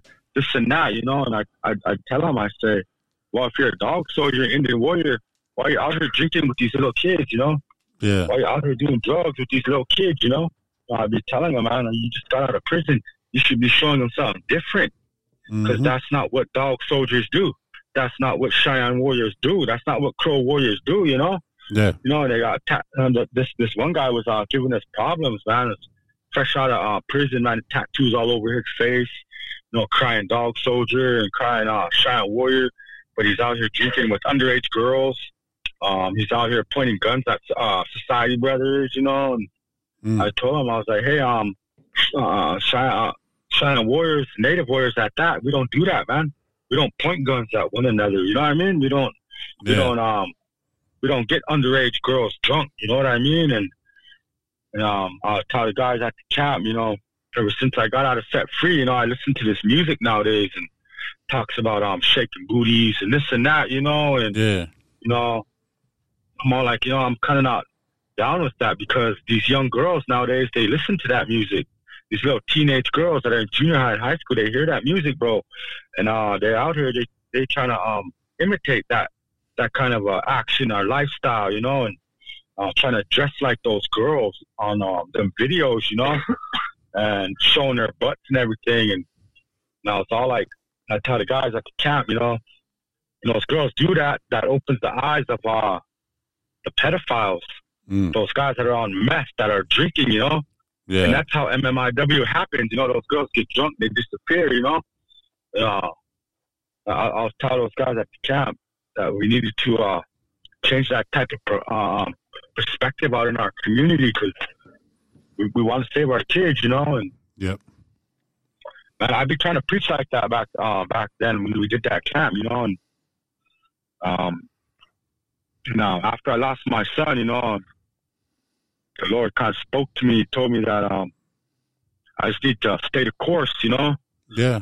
And it's hard though, bro, because sometimes I want to give up. You know, I wake up in the mornings and I miss my son. You know, I look at my son. I take my son to a basketball tournament. You know, you see us out there. Yeah, for we sure. go to basketball tournaments. We got a pretty good little team, but my son, man, he looks like the boy I lost. And man, when I look at him sometimes, man, it breaks my heart, bro. And I want to give up for one day. You know, I want to give up for one day and just get drunk, get high. You know what I'm saying? And, Yeah. you know, but at the same time, I can't, man. I gotta be strong for that little boy, you know. And so I'm battling with it every day, bro. It's not like I'm over it. You know, still working on a lot of things, you know. Sure. I don't get as angry. I don't get as angry as I used to back then, bro. I mean, I was pretty, when I first lost Kamani, man, I was pretty radical and I was pretty, violent tendencies, you know. Yeah, I mean, that's understandable. But yeah, I've been working on myself all the time, man, and try to focus on my kids and their little friends. You know, I try to talk to them like that, and I try to take those bad habits from my life and try to put in positive habits. You know, I try not to do like the music for one thing. I try not to listen to not like this modern day rap. You know what I mean? Man, that stuff's kind of crazy. That stuff's got bad messages in there, bro. Man, yeah, it's pretty raunchy. Yeah, me and my son listened to him one day, dude, and he was all like, he's like, that's like satanic, you know? I was like, heck yeah, that is, man, the stuff they be doing, you know? And yeah, talking about glorifying, man, it's crazy though, Ern Dog. Like, man, just talking to you and you sharing your story, like, there's so much, you know, like growth. Yeah. From our talks from previously and even now, bro. Like, I'm so proud of you. And it's like, man, you've handled probably the toughest thing that any parent can go through. And it's not easy. But I know, you know, I want to encourage you because it's like there's a word that really spoke to me, and it was like a broken heart and contrite spirit is acceptable in the sight of the Lord. And, you know, a lot of times we come and we face life head on and we come to these problems, but a lot of us don't run to our relationship with the Creator. You know, a lot of us previous to this were caught in addiction and alcoholism, and those were the old ways that we dealt with things. But it's so powerful. Like when you share your testimony, you're testifying about what happened and what worked for you. And a lot of listeners that are going to hear your story are going to be liberated because that's the type of freedom that you carry. You know, and when you think about it, bro, like, man, that path is hard, but you have become a father to so many. And one of the things that you have taught is to be consistent and to be disciplined. You know, taking a group of young men with no funding and basically feeding their dream through your own pockets and changing the way that you dealt with things. Like, you may be the only positive light that these young men see. You may provide them the only opportunity that they get to go off the reservation and realize, like, bro, there are bigger opportunities, and it's because of your dedication and your willingness to continue to be a father with a broken heart. You know, and I'm not saying, like, I don't know when you will be fully healed, but man, it's so encouraging, bro. Like, to sit here and listen to all the heartache and the pain that you've gone through, but also to see I'm sorry, but like to see the windshield just so clear for you right now. Yeah, it's kind of crazy because someone was just telling me that we were just talking. I was talking to someone and they're talking about they lost someone and asked me if they couldn't imagine losing a child, you know. And I never shared my story with this person I was talking to, but they just kind of know what I'm kind of going through, and so they're all like they couldn't imagine what I'm going through, and they're like they lost a loved one, and they're all like just want to encourage you. It gets easier, you know. It gets easier. And, I just, you know, I took it all in, you know, and man, bro, on the real, man, I mean, I feel like I failed my son I felt my oldest son and my family that was with me, I failed them back then when I was doing all that crazy stuff. And, I felt like I failed them so bad, and the change I was going through, the change I was trying to make it a better for our family, and after I went through that with my son, I was all like, man, it don't get easier, and I was thinking, I was like, man, it really don't get easier, man. When you lose a child, man, it's always with you, and I had to go back to chilling with my call-out, my call-out Debbie House. She lost her son, Adrian Garcia, when he was only 15. He got shot in Lodge Grass, and my call-out lost him. But I remember when Kaimani was a baby, I was sitting with my call-out, and we were just visiting, and just out of nowhere, man, my call-out just tells me, she's all like, I buried my mom, and I buried my dad, she said. And she told me, she said, it hurt losing my mom and my dad, but nothing's more painful than losing a child, and I sat there and I thought about that. And, man, there's nothing more painful than losing one of your kids, I mean, you guys got kids, you love them, and the things we do for our kids, I'm not a perfect dad. I'm still going through my struggles every day, I barely got a job, and I'm trying to do something. I'm trying to do the things I should have did for Kaimani with my kids I got now. I'm not trying to take this time that we have on this earth. I'm not taking it for granted. I gotta try to do better. And I mean, we don't have a perfect home or anything. We're going through our struggles. After losing Kaimani, that car, that truck that those girls ran into, we're still paying for that thing, and we have bills that we let slide away and things like that. Financially, we're not doing the best, but we're hanging in there, but we're still healing as a family. But yeah, man, I mean, when you lose a child, that'll stick with you forever, man, because one day you're going to be having a good day. You're going to wake up with a smile on your face, and you're going to give your kids a hug and tell your kids you love them and send them off to school. You're just going to be chilling. And then you're just going to think of that one moment you had with that child, and it's going to give you that broken heart all over again, Yeah. Do that broken heart all over again. And because I go through that a lot, man. Even when I'm at work, man, I'll be sitting in the cooler stocking things, and I'll just think of my son, man, and I get a lump in my throat, and my eyes get watery, dude, and man, I'll just cry, dude. I'll just sit there and I'll cry, man. I love that dude, man. I love my son so much, man. And I can't even remember if I told him I love you the last time I seen him. You know what I mean? And that's probably like one of the hardest, But man, that pain of losing your kid, it really doesn't go away, man.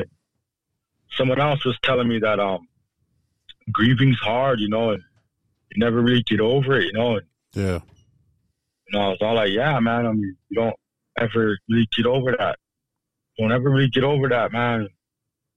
I love my kids. I love my kids so much. I'm just trying to do better. Mm-hmm. But yeah, man, losing a child, dog, that is pretty wicked, man. When you raise them, holding them as a baby, feeding them, showing them how to do these things in life, walk, talk, things like that, and then you see him get older, and then one day you wake up and you're seeing him there lifeless, seeing him there with bruises all over his body, with fingerprints around his neck, and then you got that thought in your head, and people are saying this happened, but something in you telling you that something else happened, and Yeah. then you see these signs, and just look at that boy right there, that little baby right there, man. Still your baby, Yeah. That right there, bro. That stick with you forever, man. And I was kind of get upset with some of my my bros out here, Mm-hmm. I changed my life. I changed my life so much. I don't I don't hang around my old friends, you know. Yep. Pretty much kind of like a loner, kind of just me and my kids, you know. I don't hang out with the homeboys no more. I go talk to a lot of my people, you know. But, you know, when I talk to them, I'll be sure to give them some kind of good advice. I feel like I have to, you know. Yeah. But I'm always telling my people, you know, like, you know, especially the ones out here doing drugs, out here drinking, you know, some of them cry around and be like, you know, my lady left me, bro. That's why I'm getting high. That's why I'm drinking, you know. I lost my friend over there. I lost my cousin over there, you know. You know, and I was telling them, like, hey, man, that don't mean you have to drink, you know. Yep. That's just I know you love your family. I know you love your cousin and your friend, but that's just your cousin. That's just your friend. You got kids, you know. You got kids. If you bury one of your kids, you know, that's going to be the hardest thing you're ever going to experience in your whole life, man. It's even going to be a lot more painful than burying your parents, you know. Because as a parent, we expect to go before our kids. We don't expect to be burying our kids, you know. Yeah. So I'm out telling my homeboys, you know, you need to put that alcohol down, and you need to look at your people that went on to the other side. You need to look at them and you take that heartache and do better with it instead of trying to go downhill with it, you know. Instead of trying to drag yourself down, 'cause that's all you're doing, you know. Because when you're in my position, and you have every right to drink and do drugs, you know. I was just telling one of my bros, I should be out here drunk. I should be out here on the street asking for change. I should be out here all messed out. You know what I mean? I lost my son. You know what I mean? At a very important part of my life when I was trying to change my life. You know. Mm-hmm. I should be out here doing all what these guys are doing, but you know, I'm trying to strive for my kids, and I'm trying to be better for whoever looks at me, because I know there's people out here that look at me and be like, you know, he's doing good. You know what I mean? He's going through a lot. And he's doing good. Whatever Erndog's doing, I want to do that. You know, if I ever go through what Erndog's going through, I want to be tough like him. You know, someone was telling me I make it look easy. You know, and I'm like, no, man. I pray a lot. You know, and I believe in that word. You know, I'm not perfect at all, man. No, we all fall short of the glory of God. You know, none of us are perfect at all. You know what I mean? Yep. I got evil thoughts, and I got tendencies that I have to battle with. You know what I mean? And one day the devil's gonna win, man. One day the devil's gonna win, and I am gonna probably fall off. I am gonna probably retaliate, but it's not today, and it's not tomorrow. You know, I gotta put my faith in him like that. You know, because I know there's someone out there that's looking at me like that.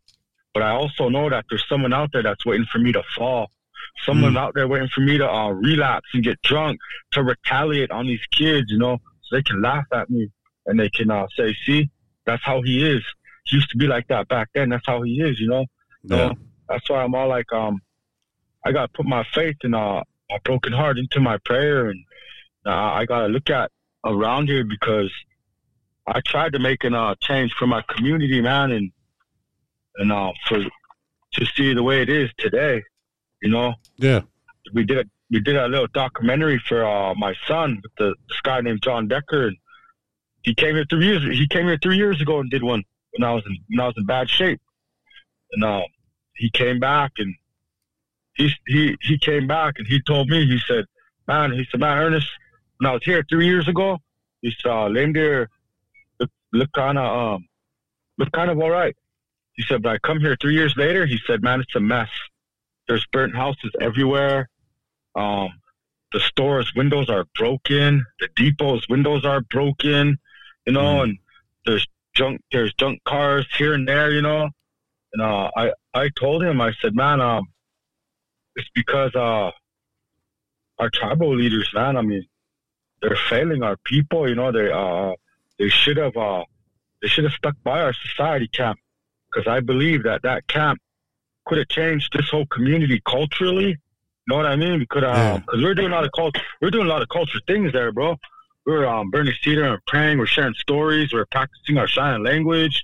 know what I mean? And we're actually trying to clean up this place. And that guy that came and did that documentary, he seen it, and he agreed with me, man.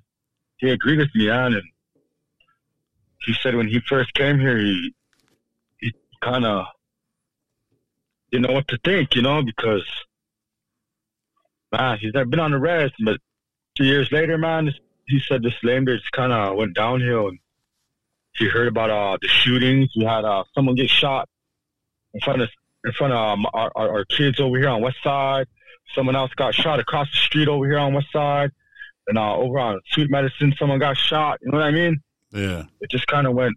This just kind of went bad, and it's kind of like that everywhere. Like in Billings, you see that a lot. Yep. You're seeing a lot of shootings and things like that. And now in places like that, man, that's where you just you need a group of people that are going to be real warriors, stand up for their community, and yes, sir. Go out there and you got to go out there into those areas that no one wants to go to, man.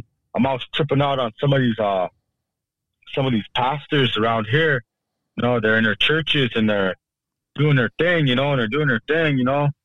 but they don't want to come down here to the park where all these homeless people are at, drug addicts. They don't want to come over here and try to talk and pray to them. You know what I mean? Yeah. And I'm all like, we need more people of the faith. We need more soldiers in Christ that'll do that thing, and go out there to where those people need to hear it. You know what I mean? Like, I was just hearing about that shooting on Monroe, over in Monroe over there. And I was just kind of praying on it one night, and I was like, man, that's where the people need to go. They need to go over to that neighborhood over there where all them gangsters and all them crazy guys are at, and go over there and pray. You know what I mean? Go over there and spread the word, show the love. You know what I mean? That's what we need, and that's what our camp was about, man. Because that's what Indian warriors do, man. That's what dog soldiers do. That's what all of us warriors are supposed to be doing, And we got less of that nowadays. In order to be a warrior, man, you gotta have a tattoo on your face. Gotta have a bandana hanging out your pocket and a gun. That's not warrior, man. But yeah, man, it's crazy. But no, man, thank you for saying that, though, because, there was a concert here in town, and then I don't mean to be dogging on anybody else, but, they had a thing at South Park, but my whole mentality was like, man, that's cool, but if you wouldn't take your family to that park and have a picnic, why are you going down there trying to evangelize? You down there, you spend an hour, cool, but what are you doing afterwards? Yeah. And that's that was my prayer too when I left. Where I was, it was like, God, give me the ones that nobody wants. You know, and it's crazy because we were just talking about this at the beginning of the show, how we just walk the streets because we want to, not because we have to. We're out there in the community, praying for people, blessing people. The people that everybody else points their finger at and says, be scared of those guys. Don't talk to them. You know what I mean? We're up there. We're up there shaking hands. Yeah, we're up there shaking hands. We're dapping them up. We're praying for them. And that's really what it is we have to be people that live our faith out. People that walk that talk. And I know Josiah's always talking about that, walking that talk. Walk it out. Don't preach about it. I mean, anybody can be on a platform and with a microphone and, share a fire message and not taking anything away from that. But really, at the end of the day, that's only 10% of ministry. 10% of ministry is being public, bro. Yeah, down here they talk about leading by example, and when these guys are doing this camp thing, no one ever brought that out, but I always told those boys that we need to lead by example, man. We need to come out here and we need to do the right thing, because if they see us doing it, being the leaders like that, then we're setting an example for them, And now some of these council people around here, they're trying to use that term, You hear it a lot over here on our council people's Facebooks, lead by example, lead by example. And I was just telling my dad that one day. I said, man, Dad, that kind of offends me because that guy don't lead that example. You know what I mean?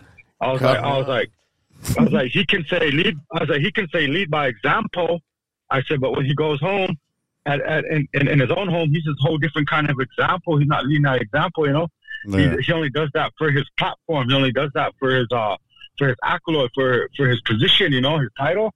Yeah. But I was all like, I told my dad, I said, it's not lead by example no more. It's walk by faith. Walk the example. Yeah. Go out there and walk it everywhere you go. You know what I mean? Don't sit at home, man. You gotta come out here and do it, man. And, you know, I kind of battle with that with some of these people around here, our leaders, you know, because they really don't do too much for us around here. We gotta do it ourselves, you know. For like my basketball team, I do it for these kids. I don't do it for me. I do it for these little kids, you know, because if I don't do it, no one's gonna do it. You're not gonna see these young, talented young boys. I took them all the way to Mesa, man, and I was proud of how they played. Yeah. You know, they're never gonna get that experience to go share their talent with the world, you know. And it's a big world out here. And, for around here, we don't have people want to do that for the kids, you know. They always campaign that, you know, for the youth. We're about the youth. But we got no basketball camps here. We got no flag football leagues here. We got no basketball leagues here or anything like that, you know. There's nothing for our youth here. And then you wonder why those young kids are out here drinking. They're out here doing drugs. They're getting younger, bro.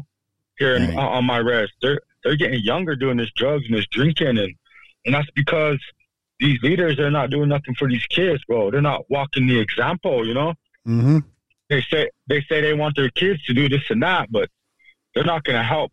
For example, they're not going to help like me and my team or anything, because some of their kids ain't on our team, you know. Yeah. And things like that, you know. It's like they got to be part of it in order to help.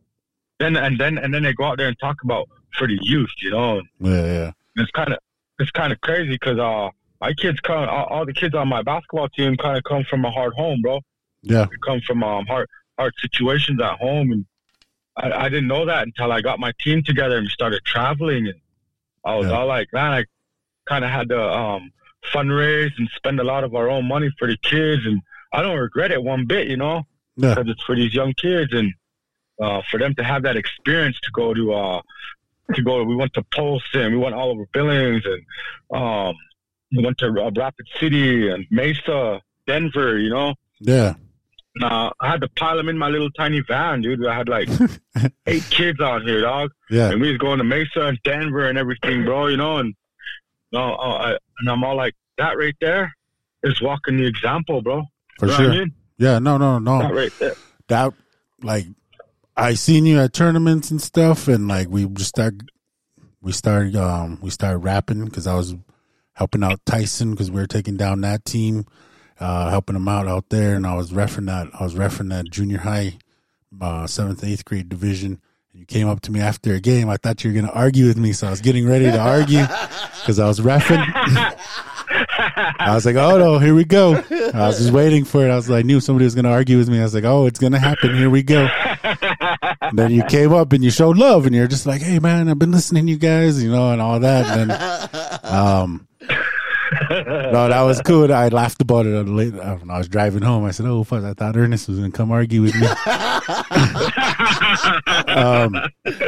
But no, that was cool. And then like, from there, you know, like you said, you're going to Mason. I said, yeah, we're going there. And then we seen you down there. And man, that was pretty awesome, man. That you, like, I was inspired when I seen you down there and you took those boys and you said, yeah, we came down here. We drove down here in my van.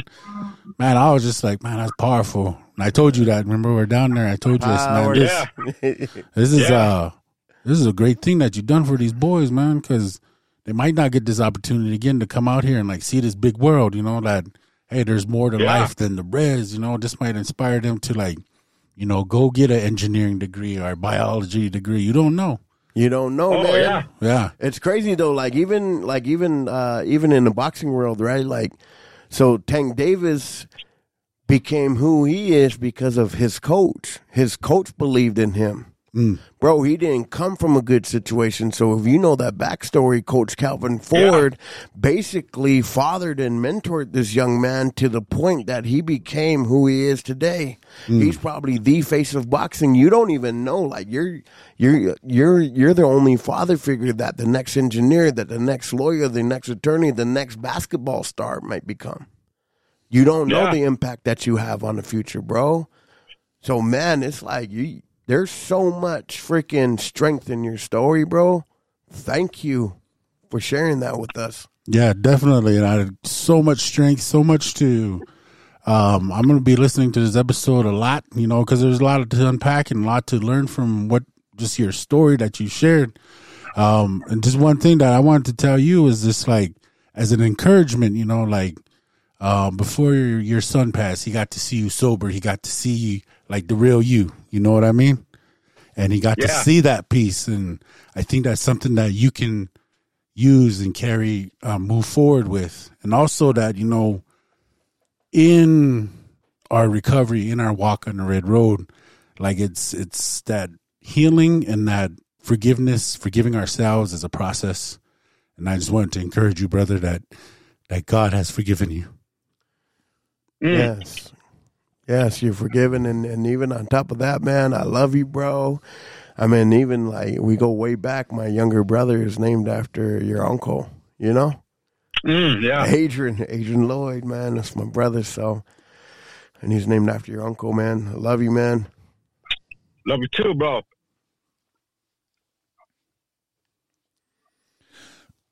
Yeah, damn, bro. There's not a whole lot I can say because that story speaks for itself. But the one thing that, I really liked about it was, being a true warrior. And it's not easy being a true warrior. What we know now, after we put away all that destructive shit, now we know what it is to be a true warrior, right? And to walk like that and talk like that and, be that. Like, that's not easy, especially, right in the midst, man. You got boots on the ground. You got moccasins on the ground right now, right there in the middle of that, all that stuff that's going on. And to, stay the course, like we all go through those struggles, dude. Like, I'll never understand, what it is that you're going through. But, like, and to hear you saying, telling everybody, we can't glorify that lifestyle that's unsustainable for our people, right? This drinking and, using drugs and shooting people and, all this violence and, all this shit that goes down. I mean, we know that it's out there, and to, be that person that says, hey, this is unsustainable. You're never going to get anything out of this. This isn't the way anyway. This is not what a true warrior does, dude. Like, to spread that message and to plant those seeds, there's got to be something. I mean, there's something to be said about that.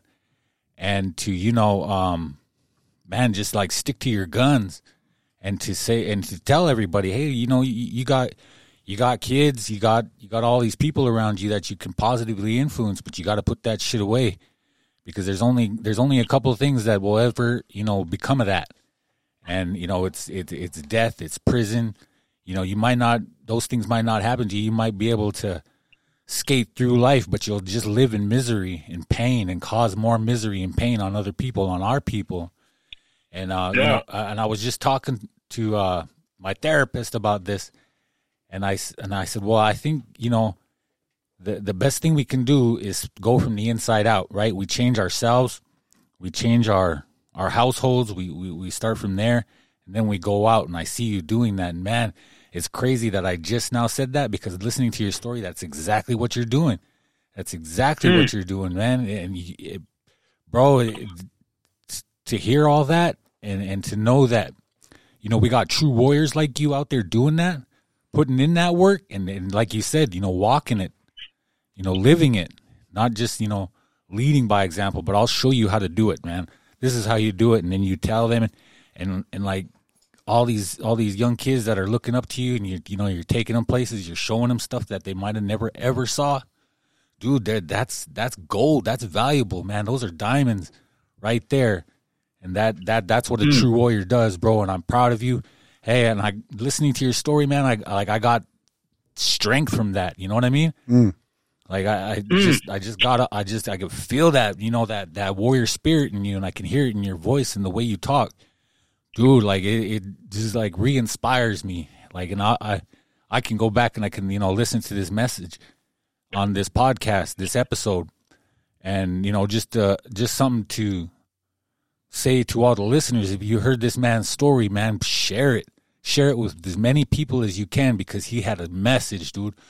This is amazing. Thank you for coming on. Thank you for sharing that. I know a lot of it was tough to, you know, probably talking, you know, but, you know, we always say, you know, showing our vulnerability is a strength, not a weakness. Yes, sir. And I'm just proud to be, you know, a part of, you know, helping you get your story out there, because it is powerful. There is strength in there, and that's what a fucking warrior does, dude. Yes, sir. Ahoo.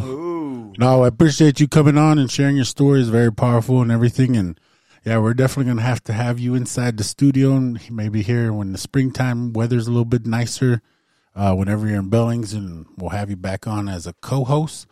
But I just wanted to ask you if you had any questions for us. No, really, bro. Just you guys get your shopping done?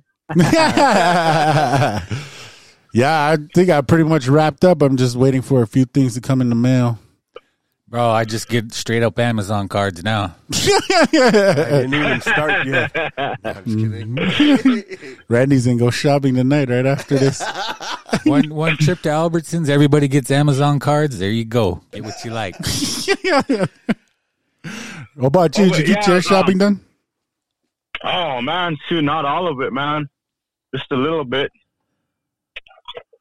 Right on. You got any other questions for us? No, just since we're talking about that basketball thing, man, I was we're planning on going back down that way too. Yes, I was sir. just talking with the boys, and just if you can get us any kind of a help, man, because last time was we started fundraising kind of late, but we're just gonna start here pretty soon. All right. I think our junior high boys season starts pretty quick here, so Yeah. but yeah, I'll keep you posted. I got your number now. I got some fundraisers I'm gonna do, because I'm gonna take another team. Down, but yeah, definitely I'll partner with you, man. Bring you up, and We'll have a bake sale. Yeah, we're gonna have a massive bake sale. We'll have a bannock sale. Kidneys on a stick. Ishbo on a stick. Corn dogs. Just one big tongue on a stick. But no, yeah, we'll collaborate, and I'll get a hold of you. And I got some ideas that I'm gonna do here in town for some fundraisers. So yeah, I'll just make you, man, just come be part of that, and we'll split it. We'll split it down the middle, 50-50. sweet. All right, man. All right, man. We appreciate you, man. We love you, man. Keep doing what you do, and yeah, man. Just know that we believe in you, and man, we know that you're doing the thing down there, so you're gonna be in our prayers. Oh, man, love you guys too, man, and keep in touch, bro. For sure. Yep. All right, then. Sweet. Chinook. Shinning. Winner. Nah, man, that was a good one. Yeah. I really appreciated that. And really just proud of him, man, for how far he's come, man. No, it's definitely not an easy road, but, it's, draw strength from that. Yeah. No, it's yeah, it was all the emotions like through that whole thing.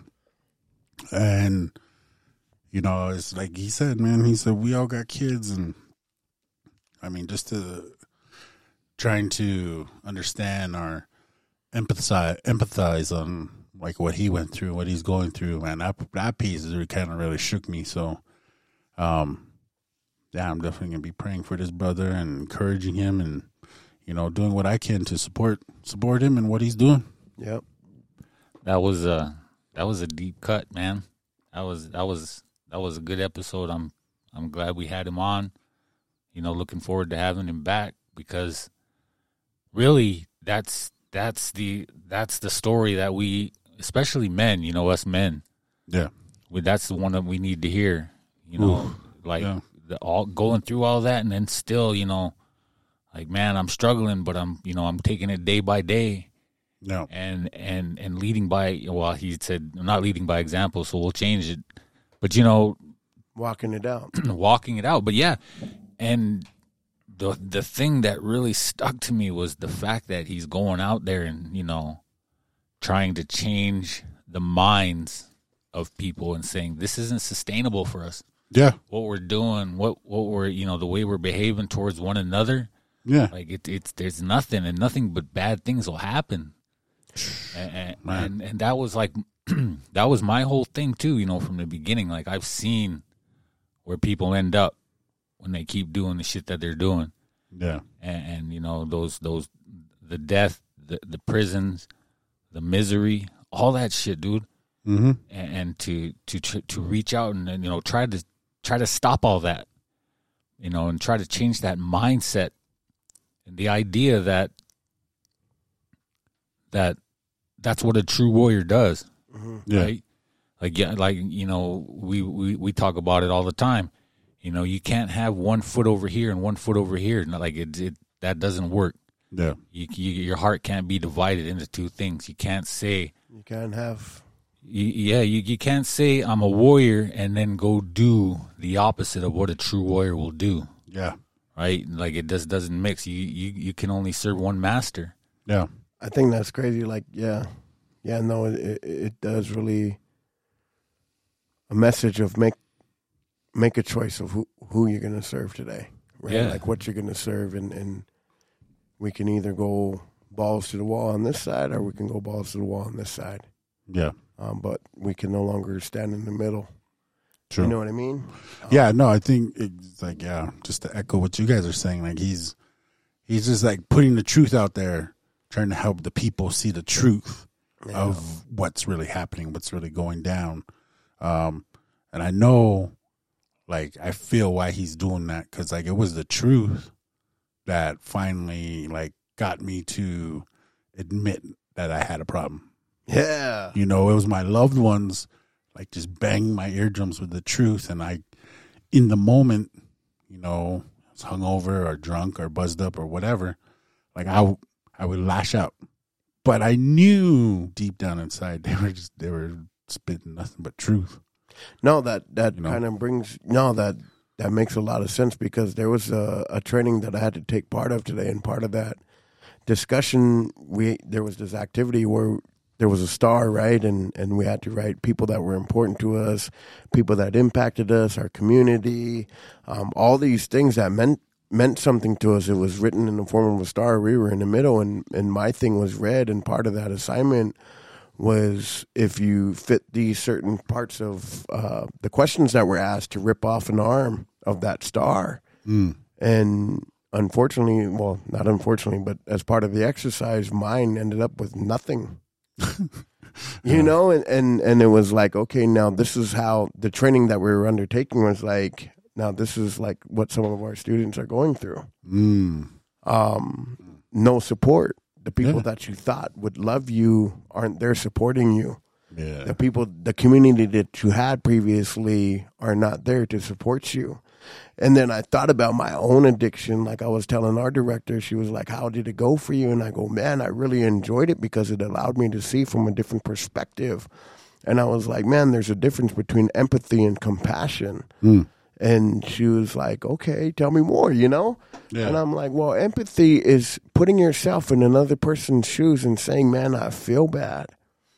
But when you think about compassion, you not only put yourself in that other person's shoes, but it moves you to action, becoming people of action. And I was reminded of my own journey. Like JC just got to 10 years yesterday.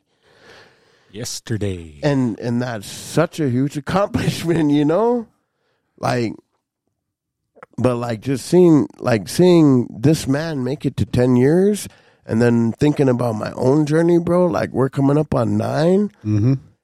And then thinking about the exercise that we went through today, I was like, man, there were 2 people that chose to not just see the best in me, but pull the gold out of my life at a time when it was easy to walk away from me. Because I had lost everything, and that put everything in perspective for me back then. You know, and the fruit of that decision 9 years ago, my daughter's a national champion. She's a 3-time state champion in her weight division. She's a 2-time regional champion in her division. Let's go. You know, we're going after the 3rd one now. And that's really what she's preparing for. And our studio is on the 3rd floor, and she's practicing in the basement. Yeah. You know, but that's the impact and the power that we carry as men when we make different decisions with our lives and we choose to handle the problems that we face on a daily basis in a different way. You know, and then hearing Earn Dog's story, bro, like, man, I feel like preaching tonight, you know, a little bit. But like hearing Earn Dog's story, bro, like, man, it reinvigorates and it brings back that feeling of not taking for granted the second chance at life. Yeah. You know, and it's like, man, like, while I'm here, God, with the time that you have allotted me on this earth, fill me with your wisdom. Yeah. And allow me the strength. Give me the strength, you know, to walk out what you want me to walk out. Yeah. You know, things like that, bro. And I believe that even in our culture, to bring it back to a cultural perspective, is like the true warriors didn't have drugs and alcohols in their system. They did what was best for the tribe. Yeah. They thought about others before they thought about themselves. Yes, sir. Selfless. Yeah. You know, to the point like, yeah, it was just a challenge, man. Yeah. And I believe that we're in that place today is like challenging our circle of influence to become better men. Yeah. The mistakes that we made previously don't define us, but who we are today does, right? Like the character traits that we carry, the person that we are. And I was reminded of one of my dear brothers just reminded me the other day. He said, man, I had to get to a point in my heart where the only people that I really were concerned about being happy in my situation were my immediate friends and family members. Yeah. And Earn Dog kind of hit on it too. Like he was talking about his family being his first ministry. And I guess that's all I desire to be. Does my daughter see who I am behind closed doors when the rest of the world don't see? Mm-hmm. Does she feel like I'm a good dad? Does she feel like I'm a good leader? Does she see me reading my Bible? Does she see me praying? Not only does she see me, but does she hear me? Does she feel me? Like, you know what I mean? Mm-hmm. And that, at the end of the day, like, I guess what I'm saying is if you're listening tonight and you're looking for a little bit of encouragement, or maybe, your circle of influence isn't as big, start in your home. That's really what matters. Man, that's good. That's good. And I think that's one of the biggest messages tonight. Yeah. Start at home. Start with yourself. Start in your home. Be that influence there. And then, continue to walk that talk out in the community. Be that example. And that's one thing, like the Red Road said, it's not our job to save everybody, but it's our job to live in such a way to attract these individuals to want what we got. Yeah.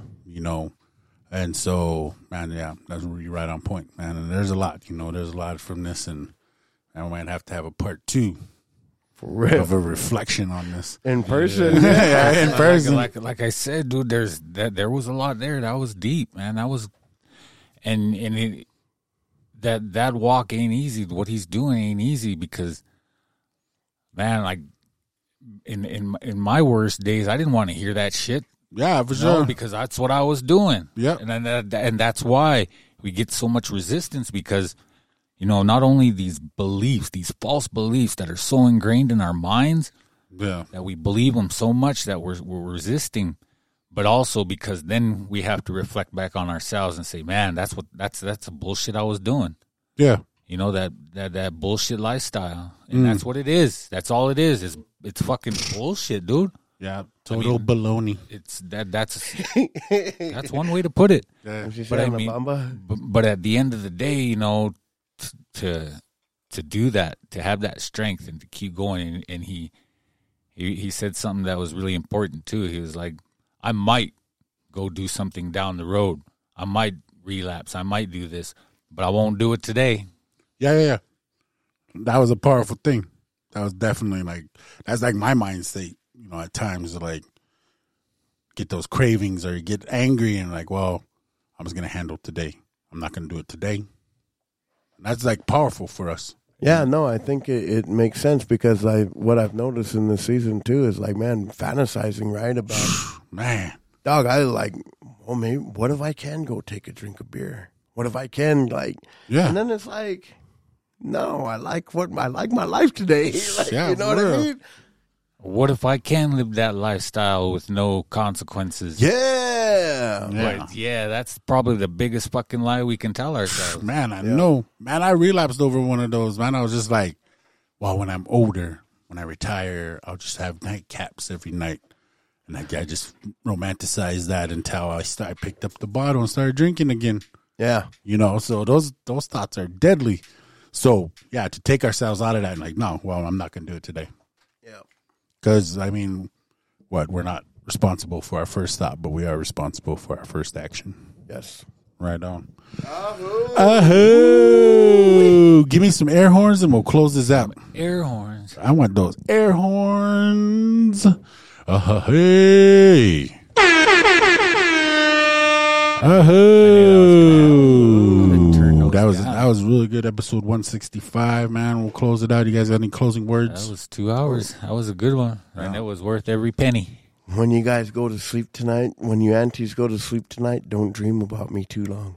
Just pray about me. I'll come to you in your dreams. I'll come bless you in your dreams. Gross.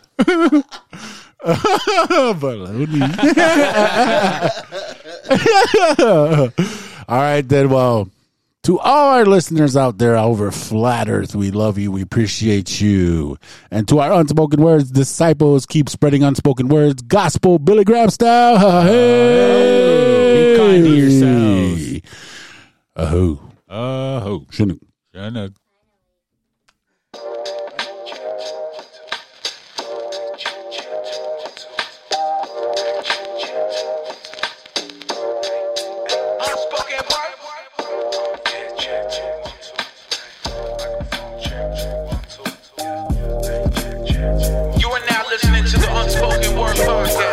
I got these unspoken words I'm trying to get out my head.